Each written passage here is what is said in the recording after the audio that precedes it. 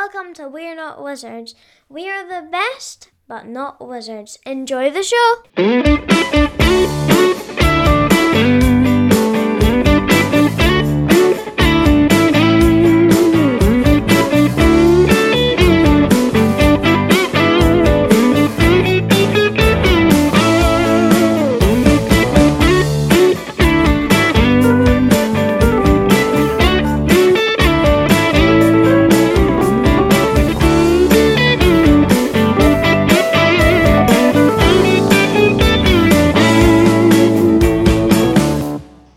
Welcome to another episode of We're Not Wizards. My name's Richard. I'll be your host for, we're going to say March, April. It's kind of like, okay, look, it's the 29th of March, okay?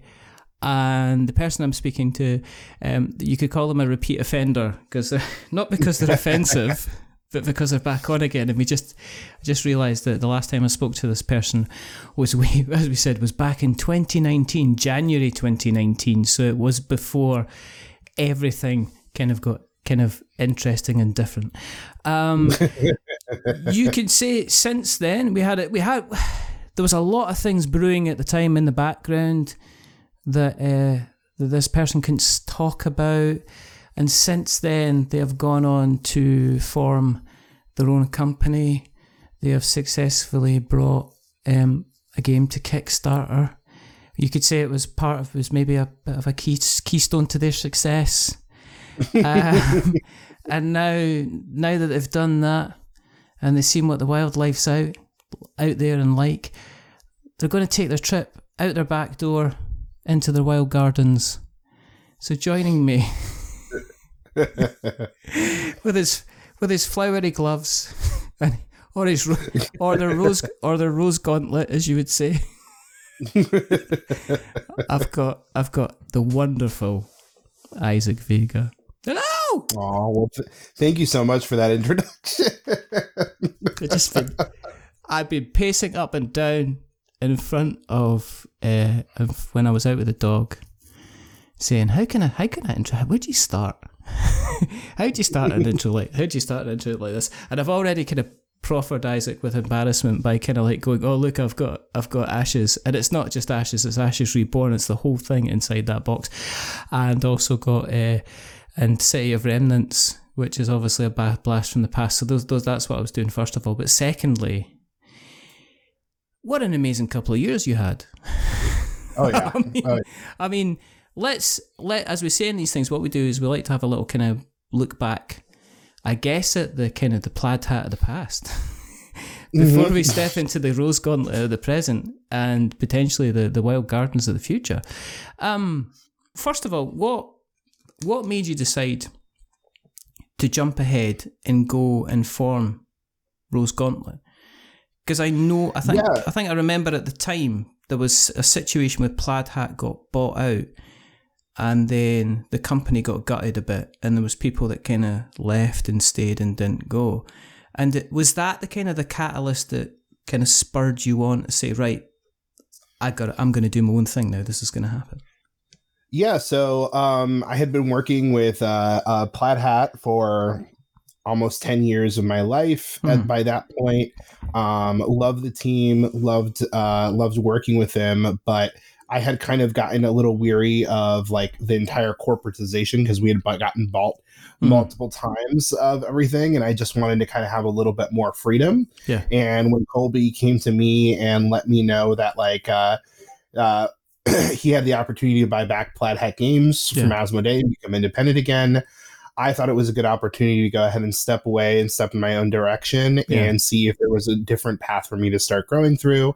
I really loved the team at Plaid Hat, but I wanted to experiment with something new, wanted to try something fresh, and I thought it was a good time to go ahead and go in my own direction. So I didn't know exactly what that was going to look like when I started. Luckily, 2020 started off the year with a lot of extra time for everybody to think. And by mid-summer of 2020, I called up my good friend Lindsay, who I'd been wanting to work with for a very long time. Yeah. And we discussed the foundation of what would eventually become Rose Gauntlet. And we formed the company in September and announced in early 2021. Was it a bit of kind of a bit of trepidation about kind of starting off? I mean, even though you're successful, there must be a little bit of you kind of like, because I know there's this kind of like imposter syndrome. It's like, I know I'm good. I've designed all these games. People say they love my games. People say my games are brilliant. I'm going to go by myself. I'm sure everybody can agree that anybody thinking that the perfect time to start a company is in the year 2020 in our universe is probably not going to think that was such a great idea. So there was a lot of concerns about that. Like we had no idea what the state of the industry would look like through the course of handling the ups and downs of the pandemic. There's so many things that we're still dealing with the wake of that. So that was a huge concern, number one. Number two was, I was at Plaid Hat and with Asmodee and things with a huge system in place, right? Yeah. I had the opportunity to be a designer, have an entire art team at my call, have graphic designers at my call, have people around me to test and play and give me feedback as much as possible. And with Lindsay and I transitioning over to Rose Gauntlet, it was just me and her to start off with, right? Of course, we've developed our team since then, and we've brought on contractors and different people that have definitely cheerleaded us along the way. Yeah. But it's definitely a different system that you're stepping out of and then stepping into, completely creating everything from scratch. And then there's the entire aspect of like, now you're not just a designer, you're not just a VP, you're the head of the company. You're trying to figure out how everything is going to move forward. Yeah. You're trying to figure out how all the entire side of the business world works and figuring out all the different ins and outs of running a business, which is, scary, but also like very exciting to me, because like that was part of the reason that I left, is that I wanted a new challenge. I wanted another stepping stone to kind of just like improve myself in my career. So I was like both scared, but both very excited. And I had done a lot of preparing to get to this point, and I had saved up and I had known more or less what cost and what investment would be making into the company. So we were definitely a lot more prepared than most, but because it was such a scary time and so many things were changing, it was, of course, very nerve-wracking as well. And me and Lindsay we still both work in two different states in the United States. She's in Michigan, I'm in Texas. So we're both working remotely. We had an entire year where we didn't even see each other since we formed the company. So there was that too, where it's just like, we don't have the opportunity to even see each other or hang out or be able to kind of do those things. We did everything remotely and online, which has been great. It's been a great learning process, but it's never been the way that I'd worked before either. Yeah. So that was interesting transition too. It must be different to be involved in a company where you've actually got the face-to-face element, especially in a creative thing. And I know that people say that, and I work kind of online for my job. I've never gone back to the office since like March 2020. I kind of basically, and my lovely boss kind of turned around and says, we kind of don't need to, but there's still now clients kind of sneaking in that are going, kind of wouldn't mind a kind of a face-to-face meeting. And there's part of me that's like, I don't want to be near you. And then there's part of me that goes, well, actually sometimes in a creative aspect, I can imagine you sitting down with, like, especially in a board game design environment where it's tactile and you've kind of got marker and placement cards and you've got meeples here, there and everywhere, that sometimes you just need, you want to be able to reach across the table and just say, well, how about we do 3 cards instead of 4 and just see what that kind of looks like. And I know you can kind of simulate it and kind of like all these simulation tabletop whatever kind of programs, but I can imagine actually there's something quite lovely about physically seeing a board game that you're designing or co-designing kind of coming together. Yeah, I had never utilized any of the digital platforms for testing prior to this, prior to starting Rose Gauntlet. So we started off with Tabletop Simulator, transitioned over to Tabletopia, and that's also like, hey, we're presenting our game in a format that we don't ever intend to release it. Yeah.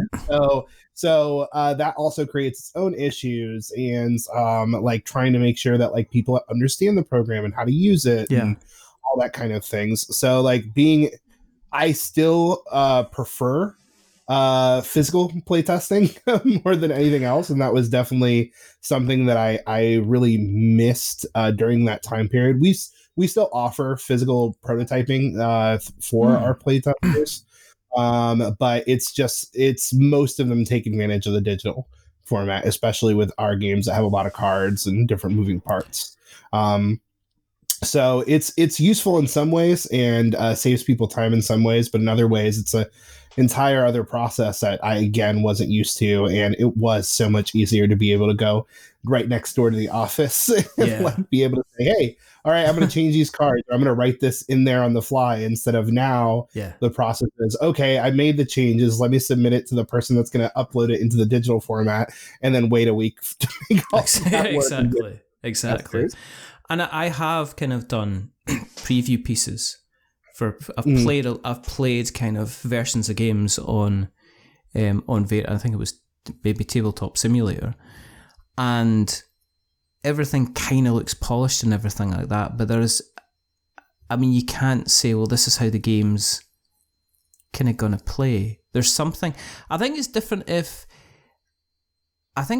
like, say I've played, like, say online.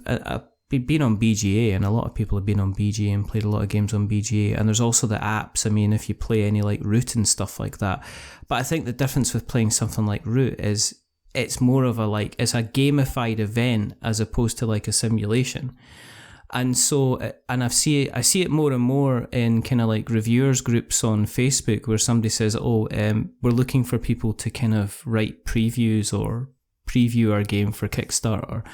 And we're going to be running TTS sessions or Tabletopia sessions, and people kind of aren't that interested in it. And I think it was because, and there was part of me that's thinking, that's because people kind of like would prefer to have physical copies so they can have a physical copy.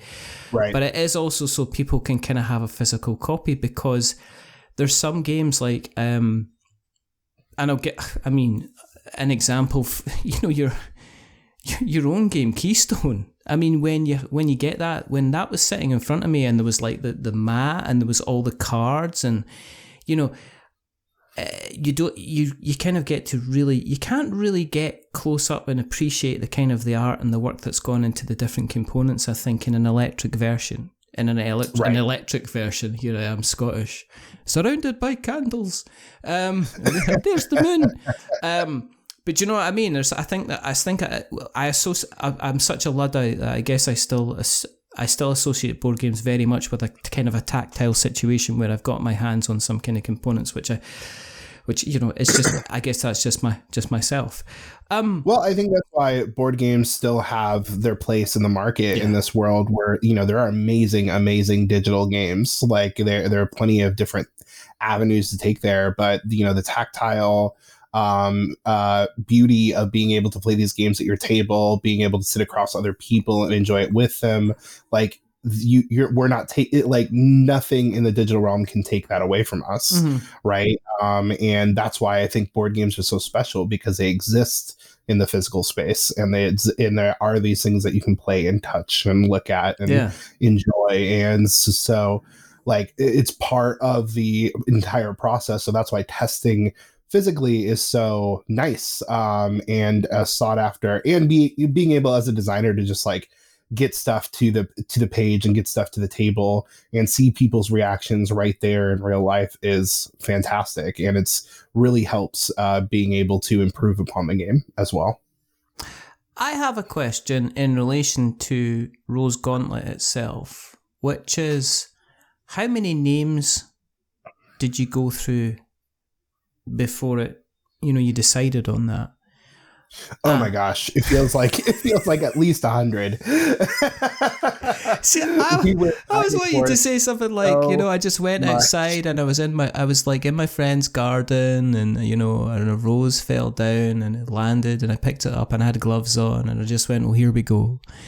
But no, not at all. Like we had so many different ideas for the name, but we always knew that we wanted to invoke something that had a sense of magic to it, a sense of fantasy, but also had a sense of inviting people in, had a sense of like softness and warmth as well. And and that's why we landed on Rose Gauntlet. We felt like the rose aspect was, growing, but inviting and kinds. But the gauntlet was still magical and fantastical, but also defensive and outspoken in the industry. You know what I mean? So like we kind of brought those two aspects together and really felt that it represented who we wanted to be as a company. No, absolutely. I mean, you've always come across as a kind of I'd say a very kind of strong-minded soul, but also every interaction I've had with you, I've always walked away going, such a nice, decent man. Such a lovely, you know what I mean? So when I see that, I say like, okay, you've got the strength of the gauntlet, but you've also got the kind of the rose, so it's like associates a kind of like almost like a delicacy or a softness. The actual petals of the rose itself. People spread rose petals about when they're when they're kind of they're wanting to show an appreciation as well. What about the color scheme? Because when I saw that, I went, the kind of the light kind of turquoise baby blue. Did you go through that again? Was that another kind of? Yeah, we had our graphic designer at the time present us, I believe, with I think they presented us with 25 different color concepts, and we actually didn't like most of them, and then had them combine two that we thought were really good, and that's how it came all together. So we really loved that. It just was a striking pose. Again, our striking color scheme, and it really kind of again evoked the same kind of feelings, but also gave it some sort of separation from all the different logos that exist in the industry. There's so many reds and greens that are in tabletop as far as when it comes to logos, or just straight up black. So we wanted to also have something that stood out a little bit too. Yeah, no, it just pops, and you immediately, it just, I could recognize it. And you're right, it's like the mixture of the two mixtures of the color. It's not something that I've seen in a combination kind of before. In terms of then, so you then went and you kind of designed Keystone. Now, in terms of the chronology of the design, was Keystone always there? Was it the first one that you made, or was it a case that you had kind of Wild Garden sitting there, you had kind of Keystone there, and Keystone was just the one that was kind of like the most ready to kind of take to kind of Kickstarter at the time? So actually, we didn't start the company with the intention of releasing Keystone first. Keystone was a project that was brought to us by Jeff Joyce, the co-designer on the game. And he had been working on it throughout, I believe, for about a year prior. And I had been giving him some consultation during the summer before we even started the company, and just helping out a friend and things like that. And then the more and more that I played it, the more I thought it could be a good fit for what we wanted to accomplish with the games that we were releasing through our company. I presented the game over to Lindsay. We discussed in ways on how to improve it, how to change it. And that's when I came on as a co-designer in order to help make some changes faster. And it just got to a place where we were all really happy with it, and then decided that it should be the first launch of our company. And when you went and announced, the game, and you announced kind of Rose Gauntlet, were you expecting the kind of level of support and kind of positivity that surrounded it? Because I remember you guys announcing it. I remember you and Lindsay announcing the company, and I just remember kind of going, okay, everybody's talking about this. Is going to be. Was it nice to kind of go, oh, actually, this is, it was a bit overwhelming to kind of. Yeah, we announced it in January of 2021, and we expected to, we've been working in the industry for a little while, so of course we expected some of our friends to be on the bandwagon and to be supporting us, but we did not expect the level of intense fervor for our company, the amount of people that we got signing up for our social media things. Yeah. And people just super excited about seeing us both working together and both working on something new. I think we were also very strategic with our launch, letting people know that, like, hey, we're not just another game company. We're coming in here as we call it Rose Gauntlet Entertainment for a reason. Yeah. We have other things in mind for the future. Like we announced originally 3 games. We announced Keystone. We announced Life After Dungeon, which is sitting more in the RPG side of the industry, and we announced Gone to Gaia, which is a video game that we're hoping to release as well. So these are all things that we, dream to put together. They're all things that are still taking place and worked on in the background. Yeah. Each just allow for a different level of time and development. And since we are a 2-person team, there is quite a small amount of time that we can, devote to every single one of those projects. But they're all moving forward, and we're all really excited to get them out there as quickly as we can.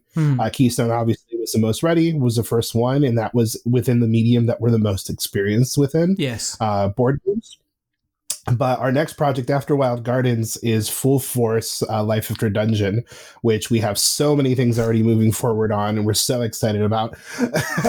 But we're hopefully announcing that one either later this year with some more information later this year or early next year. And with Gone to Gaia, that's still development in the background, but it's also us learning a whole bunch of stuff about the video game industry and learning all the different things that we have to do there.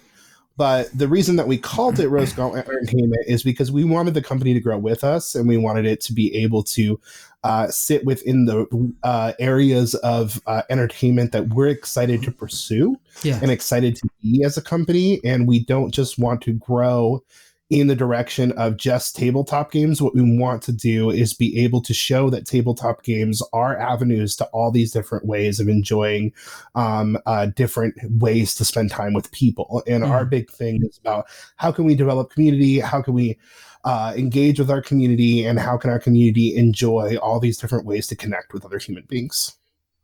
Has running the company, has that taken away your time from not only just designing, but actually more like the playing?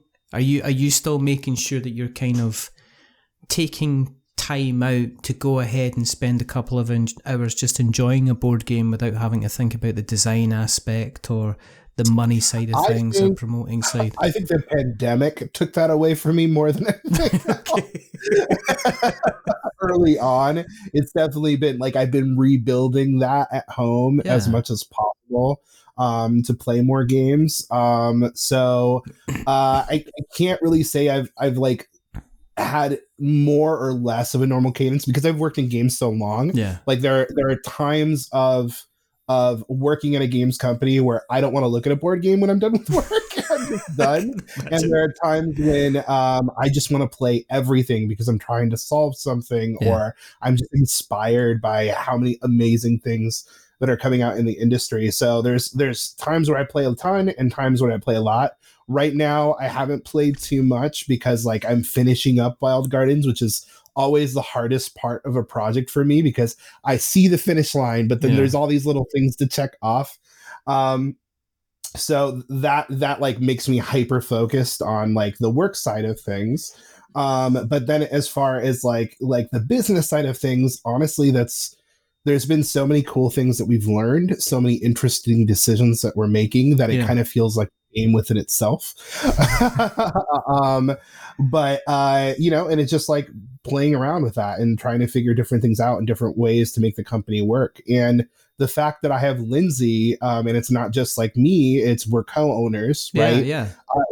It really gives us an opportunity to kind of just bounce off of each other. And then there's other new opportunities. Like I said, we're exploring new things. So we've been playing a lot of new RPGs as of late, just to kind of get in the mode of being able to have a really clear understanding of the different directions we want to take Life After Dungeon in. Yeah. And that hasn't necessarily been the case in my past. Like I dabbled a little bit in RPGs here and there, but I hadn't been like fully immersed like in playing a whole bunch of stuff or being part of an active regular group. And that's something that I'm really excited that we've been doing as of late. So I feel like my gaming, if anything, has stayed pretty consistent or increased at certain points, especially because I can completely control my own time now. Yeah, As exactly. an owner, right? I'm not necessarily expected to clock in at a specific time and clock out a specific time. So I have more opportunities to kind of say, you know what, today I'm going to be exploring and researching a whole bunch of new stuff, or I'm going to go meet with a friend and be able to do some gaming with them because they're available right now. And sometimes I didn't really have that freedom beforehand. I worked with Plaid Hat and I worked at Asmodee, which are amazing companies to work with and like very, very flexible, but they still have a certain level of expectation of being there and clocking in and clocking out at a certain time. So I was definitely had more flexibility than most people, but sometimes just the way that my brain works and how I function, I think it's better for me to have a more freeform schedule that I can go ahead and control and manipulate as I see fit. Has there been a change in the dynamic of the friendship? Have you had to learn when you're when you're making business decisions to kind of be more stricter with each other in terms of saying, right, we need to do this and get it done? Because I know that the big thing about friends working together is that it can end up becoming the biggest laugh right up until somebody forgets we've got a pile of bills we should have pressed a button and paid. So have you kind of said, right, have you kind of went, right, we're going to kind of almost like ring fence where the friendship is so that we can still concentrate on the business enough so it doesn't affect either kind of side of it? So luckily, Lindsay and I have both worked in situations where we worked with friends before. Obviously, I was really friendly with a lot of people at Plaid Hat Games and really enjoyed working there, and got really close to many of them. But like having known that and having experienced that, we pretty much laid down some pretty good ground rules at the beginning of the company and really understood that, like, hey, our friendship is first. Number one, we don't want to have this damage our friendship in any way. If anything, we want it to increase our friendship and increase our closeness. And in all aspects, to be completely honest, it has. We communicate better than we ever have before. We're spending more time with each other than we ever have before. We've grown to love each other and respect each other and see each other grow than we ever had before. So in all of those things, it is fantastic. Whenever we have an issue or anything, what's lucky with us is that we have a very strict schedule of meeting up once a week and discussing any issues that came up during the week previously. So we're able to kind of go through all those things like, oh, we're behind on this. We're able to do this. Okay, here's your assignment. Here's my assignment. Here's somebody else's assignment. And here are the things that we need to get done and prioritize. And then we also meet once a quarter to also discuss everything we want to accomplish during that quarter. So every week kind of keeps us in line to making sure that we're having those goals of the quarter being accomplished. And that really helps alleviate all tensions. And if there's ever things that aren't completed and not gotten to, we have a really clear understanding as to why that happens or what reasons or things came up on the way, because we're so good at communicating on a consistent basis. I think what develops a lot of problems sometimes when you really don't have a clear understanding of what the other person is doing or what's going on and why certain things aren't being accomplished, and when you don't have a clear understanding of what needs to be accomplished.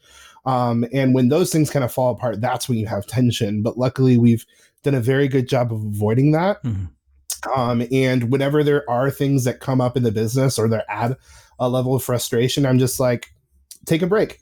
You need a break. Everybody needs a break. Part of the reason that we wanted to do this company as well is because we wanted to live lives that we had more control over.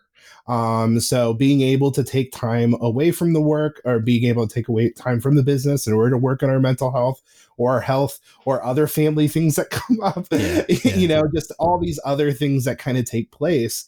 If we're not making space for that, if our business isn't making space for that, then we have a problem with the structure of a business. So that's what we've always tried to keep in mind first, is to make sure that we start. The reason that we started this business is because we didn't want to get in the same have the same issues that we had previously. We wanted to be able to have more of a sense of freedom and more of an ability to be able to grow with each other and grow our friendship better as well. So we've done a really good job of that so far. Hopefully that stays that way and continues getting better and better through time.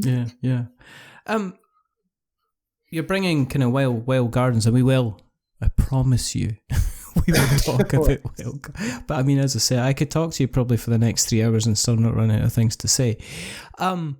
What made you decide to switch over to backer kit for the campaign for Wild Garden? I know there's obvious ones like Kickstarter, just continually pooing the bed at the moment. It's like, a lot of those things are already self-evident online, I'm sure. Yeah. One of the biggest reasons for us is that we took some time at the most recent Gen Con that we were attending to meet with all of the different crowdfunding platforms. Yeah. And we wanted to have a clear understanding of like, what are some of the pros and cons of working with you? Why would we choose one over the other? Because like everything was kind of disrupted when BackerKit first announced this past summer, or like so it wasn't even that long ago when they announced. And so many people that we respected in the industry were also jumping over to BackerKit. Yeah. So we wanted to, number one, find out the reason why. We, number two, wanted to see what the team was like and understand them a little bit better.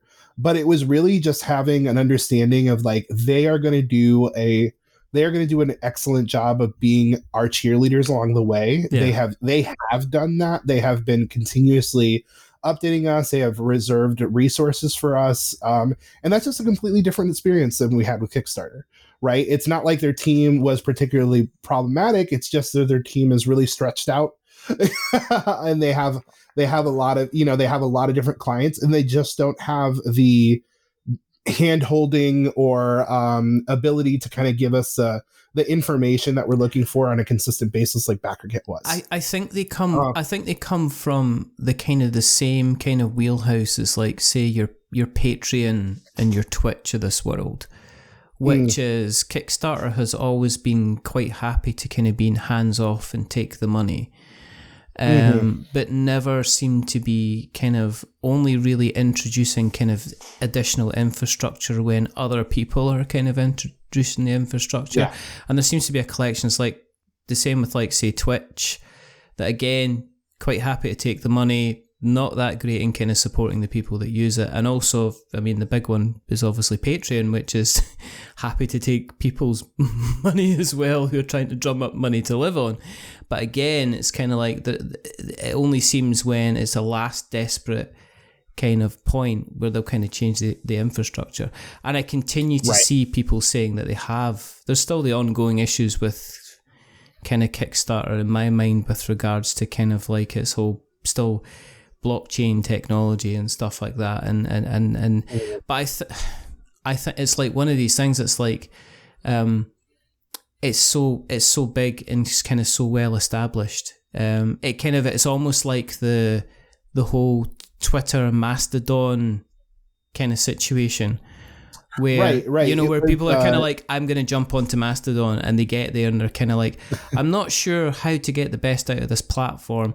And also there's still quite a few people that I know that are still using this other service. So I've seen, but I think in the terms of crowdfunding, I think we do need somebody different. We do need somebody especially when things kind of potentially go wrong, that there's a support structure there, that, the companies like GameFound and BackerKit and the others will reach out to the companies that are using their platform and say, well, what's kind of going on here? How can we help, kind of thing, as opposed to Kickstarter, which is like, well, you tick the box to say that, you agree that it's just, you might lose your money kind of thing, which I think is a bit kind of, it's very capitalist, Isaac. it's very capitalist. Capitalism aside, which will do its thing no matter what platform we use.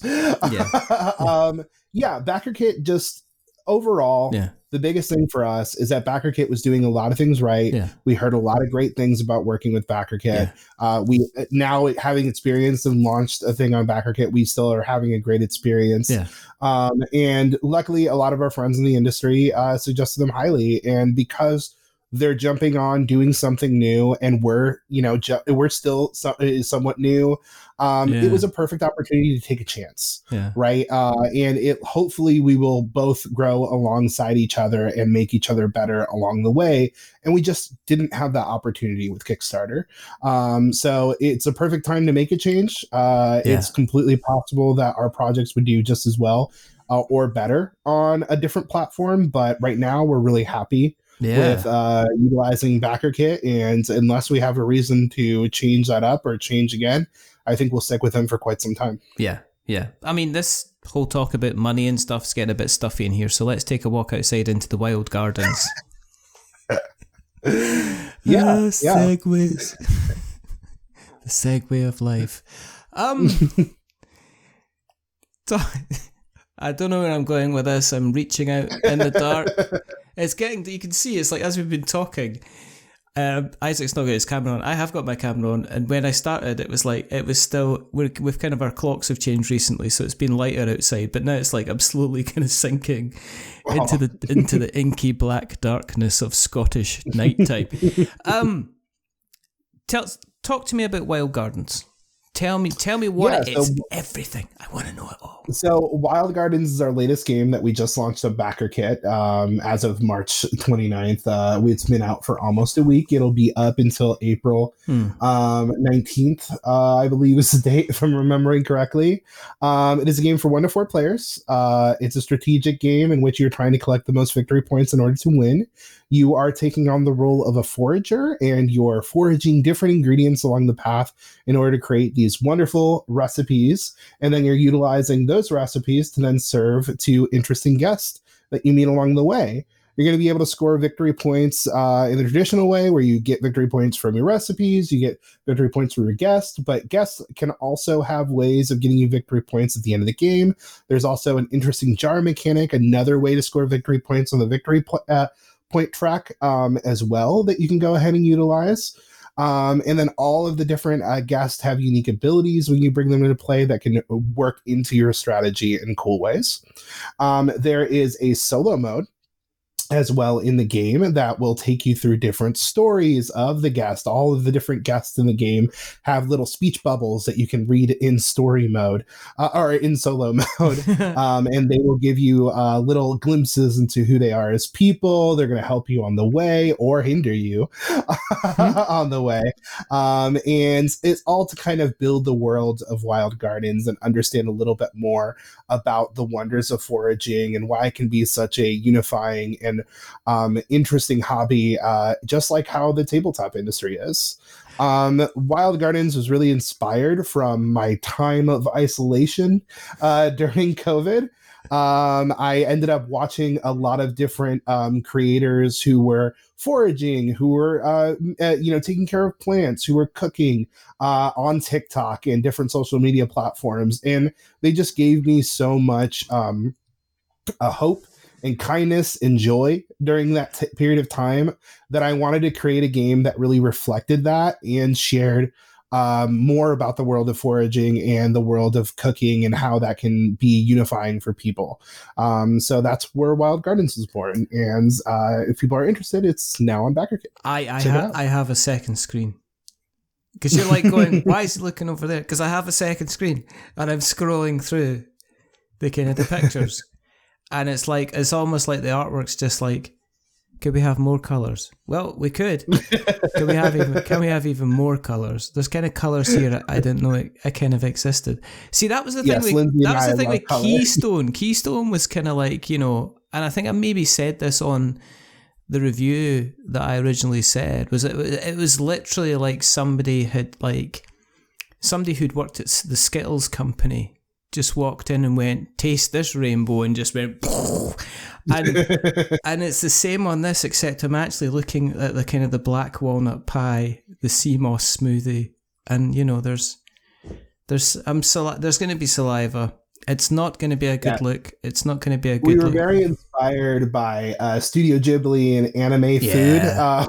They do an amazing job of like just making meals look incredibly appetizing, and we wanted to make sure that was the case in our game as well. So our artist Liz Minold did a fantastic job bringing that to life. Absolutely. And we are so happy with those pieces.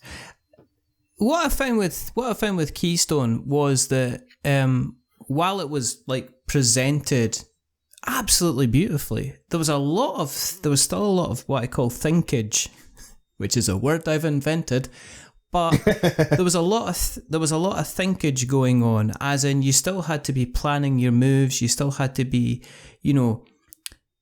because things kind of cascaded when it got to kind of like different environments and the animals and the habitats and obviously the Keystone creatures themselves.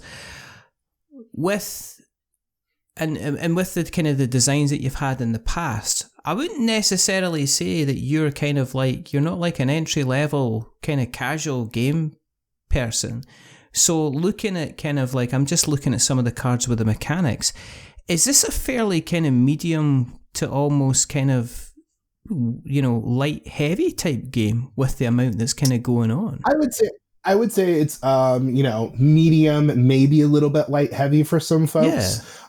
Type of game, because it's really simple mechanics. You're going to be utilizing your action tokens each turn to move your character around the board, but that action token will also trigger one of the 3 different sections of your player board that will allow you to either forage, cook, serve, or reserve, or study, which lets you all of those abilities become more powerful.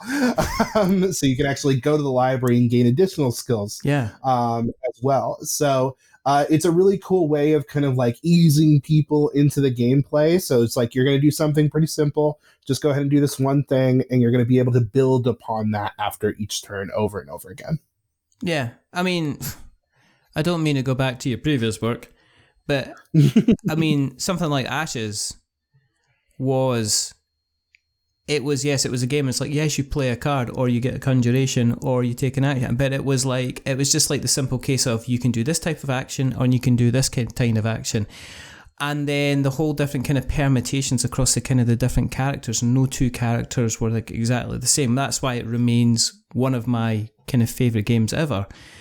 And I'm kind of getting this. I've said it all. It is. It's like I've literally write about it. Okay, look, I'm going to show you something, right? Tabletop Gaming Magazine, which is going to be coming out very, very soon, okay? I do, and I'm self-plugging it, right? And I'm just going to put the light on, and I'm just going to show you, right, that I write an article about online rule books, and I directly reference Ashes Reborn. And if you look in the centre of the article, I don't know if you can see that. Do you see that? Amazing. Do you see that? I love it. There's a big picture of Ashes Reborn right in the middle of the article, because I directly reference it. So I'm a big fan. Well, you've proven it. Now you've proven that it's what I mean. Fanboy. It's like, I'd be asking for selfies. But anyway, so this kind of thing, I'm kind of looking at this and going, there's going to be some crunch in here, and there's going to be just enough crunch to keep people interested, and also for me, with my designs, I really enjoy that level of simplicity, like getting people into the gameplay and understanding the game as quickly as possible, and really letting the theme marry that gameplay as well, so people have a clear understanding of how that all works together, but also then layering in some very interesting decisions along the way. I want players to feel like they have a lot of different avenues to explore, and that they can go ahead and try some different strategies in order to try to gain victory, which I really enjoy. And like with these last 2 games with Keystone and now with Wild Gardens, I've also been really enjoying the ways to kind of structure solo play, and having solo play not be too much of a deviation away from the standard gameplay, but having it be an opportunity for you to start telling a story to the players, and having them connect a little bit more with the characters and the world that you've created in these games as well. Now, one of the things with Keystone is it worked pretty well at a kind of a 2-player.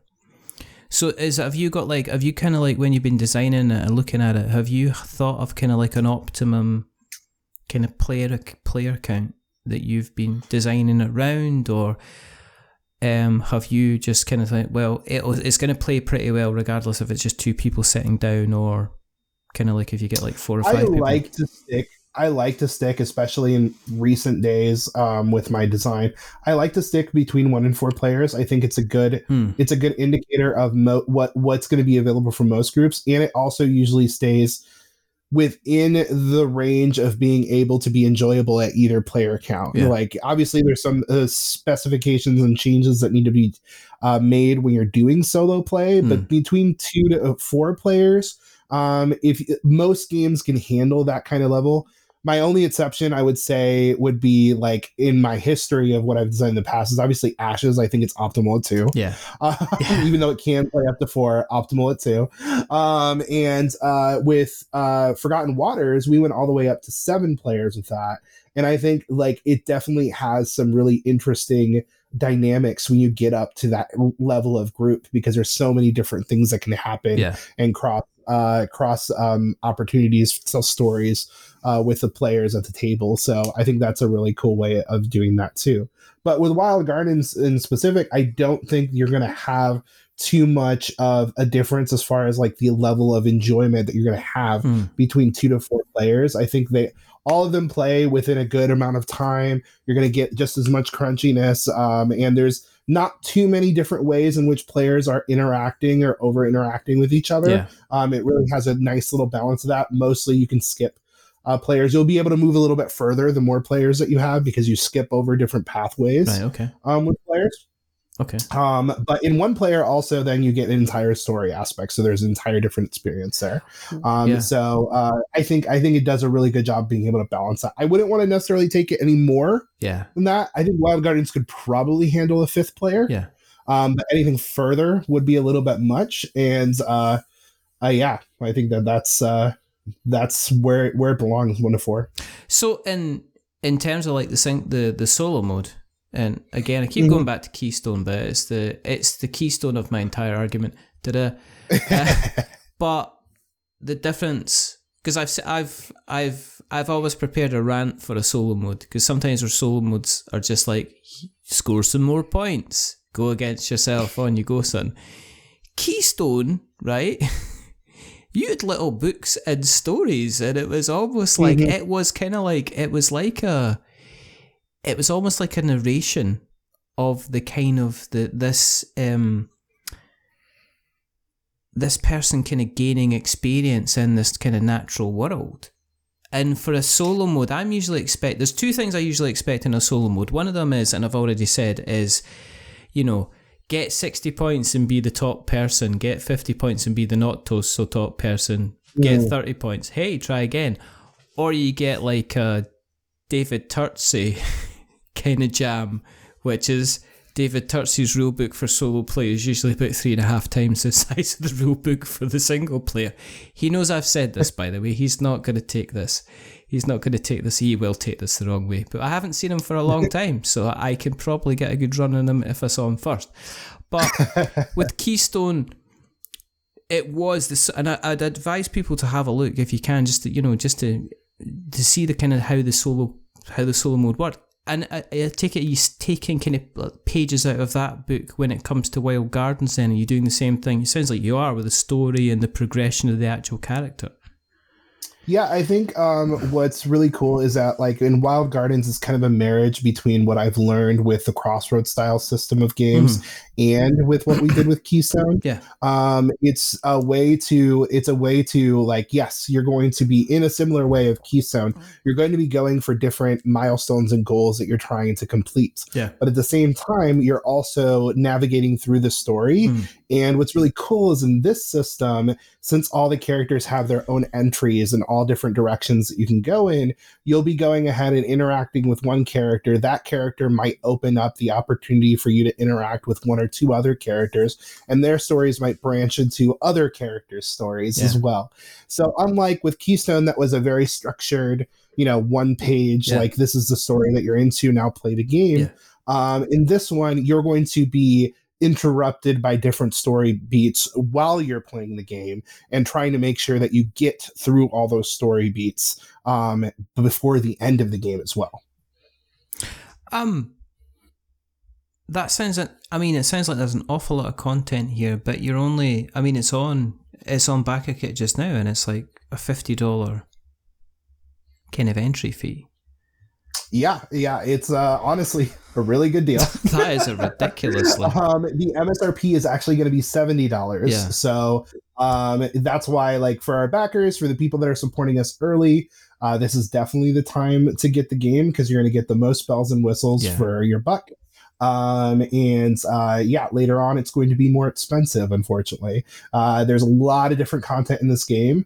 There's 48 different unique guests. There's 48 different unique recipes, 12 different location cards. The location cards and all of the recipes are double-sided. Yeah. So they all have different art pieces in the back as well. Yeah. And different interactions in which they utilize. They change up the game in really interesting ways. Yeah. And then all of the guests have these like really expansive story points in which you'll get to learn more about who they are and what they do and how they exist in the world of Wild Gardens. So are you looking at, coming from Plaid Hat, obviously they were kind of very much into kind of like the online retail side of things afterwards. I mean, you could buy kind of pretty much most, if not all, of their catalogue whenever they're releasing product.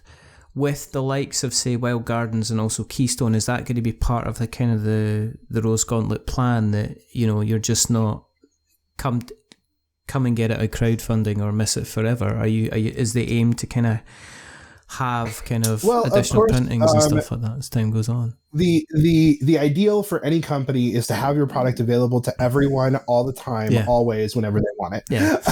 But that's not the reality of what can take place sometimes. Yeah. The more support that we get on the backer kit will allow us as a company to print additional products that then can be on the market and sold through distribution, and also sold through our personal website. The less that we get on backer kit, the more conservative we have to be in production, and production's its own long process that can take anywhere between 6 months to 9 months to get, you know, from them receiving the files to us receiving it on our shores. Yeah. So we'll only have so much product that we'll be able to print after the campaign, depending on how many orders we get on backer kit, how many distributors want to carry the product, how much retailers want to carry the product. And then we'll go ahead and see how the market treats the game. Like, does it sell out immediately? Are we able to make enough funds to go ahead and go right back to production, or are we going to have to wait and take it slow? So that's just kind of reality of being in business and being in business in the tabletop industry, and seeing whether or not your game is something that's going to live long term, or did it just survive one print run? Is that all it's going to do? Or is it going to be something that people are going to be clamoring for a long time? Yeah. I've had some games in my past that have only gone through one print run and are still selling out of that single print run. I've had some games in my past that sold out of their print run before it even arrived here, and have continuously been in print ever since. So it just depends on the product, and hopefully Wild Gardens is one that will stay in print for a very long time. I think it's a very special game, and I believe it will hit that milestone, but we'll see. And I mean, at the moment, it is smashing the kind of the current milestone, because you're wanting, it was like $40,000, and you're like two and a half times that. So I mean, that must make you smile at least. Yes, we're very excited about this, and we're very excited to also keep, like, with Keystone being our first product, to be beating our first product so quickly. So that's amazing, and you know, it allows us to do a lot more things. It keeps opening doors. It lets us also fulfill on those promises of all those games that we announced when we first started up. And it's just like, yes, now we can move on to the next step and start really giving all of this investment and love and attention to this product, because this product is doing well. Brilliant. So as long as we're able to continue building on that, Lindsay and I can continue growing the company. We can add other team members. We can continue printing the copies of the game, and we can continue building this community support that's going to allow us to keep living and enjoying our lives, and being able to make these amazing games and create all these products that we have sitting in our heads and want to put on paper. And so if people have listened along and they are, I mean, itching to find out more, and to also to keep up with you guys in the future, where can we find you on the internet webs? Where do you exist? Yeah, so if you're interested in Wild Gardens, definitely go to BackerKit. You'll find it under Wild Gardens. It's one of the first things on their creator page. If you're interested in finding out more about us, where you can go to our website, www.rosegauntlet.com, or you can follow us on all our social media pretty much every social media platform. We are at Rose Gauntlet. So go ahead and find there. That was another great reason for the name that we chose. It wasn't taken by anybody else. That is, I mean, that helped a lot with everything else that was going on. You're preaching to the choir here, because that's the only reason we are what we're called. You know, with this, you know, apart from the obvious mistake of not being able to put an apostrophe in every single bit of social media, but you know, maybe it is the fact that we were not wizards. But maybe we are now. But there you go. What we'll do is I will make sure that we put all of the links in the show notes so that we've got notes to show. If you want to keep an eye on what we're up to, then there's a couple of places you can find us. If you get the next issue or the issue coming out of Tabletop Gaming Magazine, I'm in there. I've written a couple of pieces. I'm I'm crowing like a rooster. One of them is me.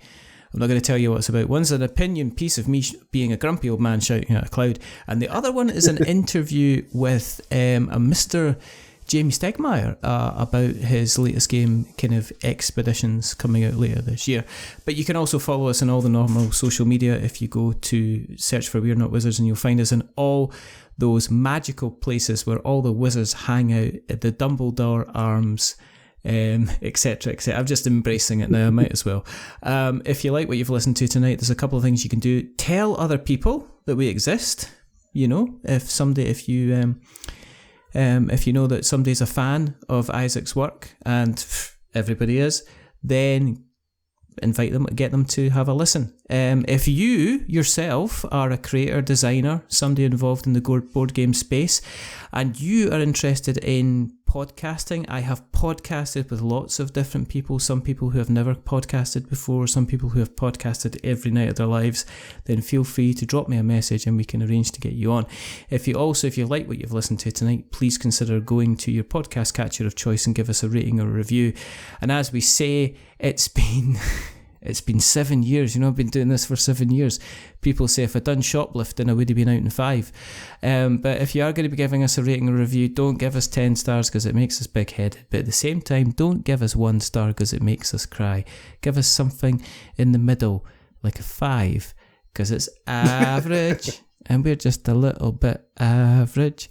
But the person who's not being average is the rather wonderful, the rather fantastic, is going to be gushing like an absolute stupid, giddy little fanboy.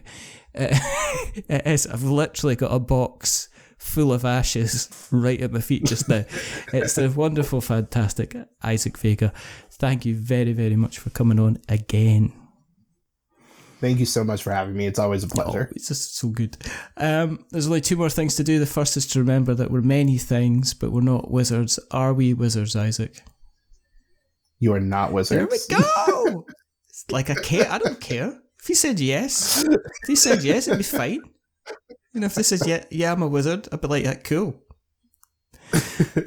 Show me your hat. And the next thing is to say goodbye. So it's a goodbye from Isaac. Say goodbye, Isaac. Goodbye, everyone. Thank you for tuning in. And it's a goodbye from me. Remember, stay safe, roll 6s, make something awful.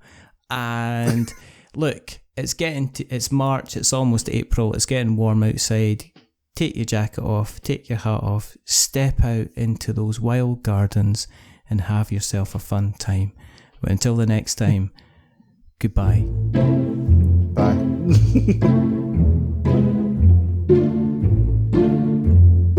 A wizard is never late.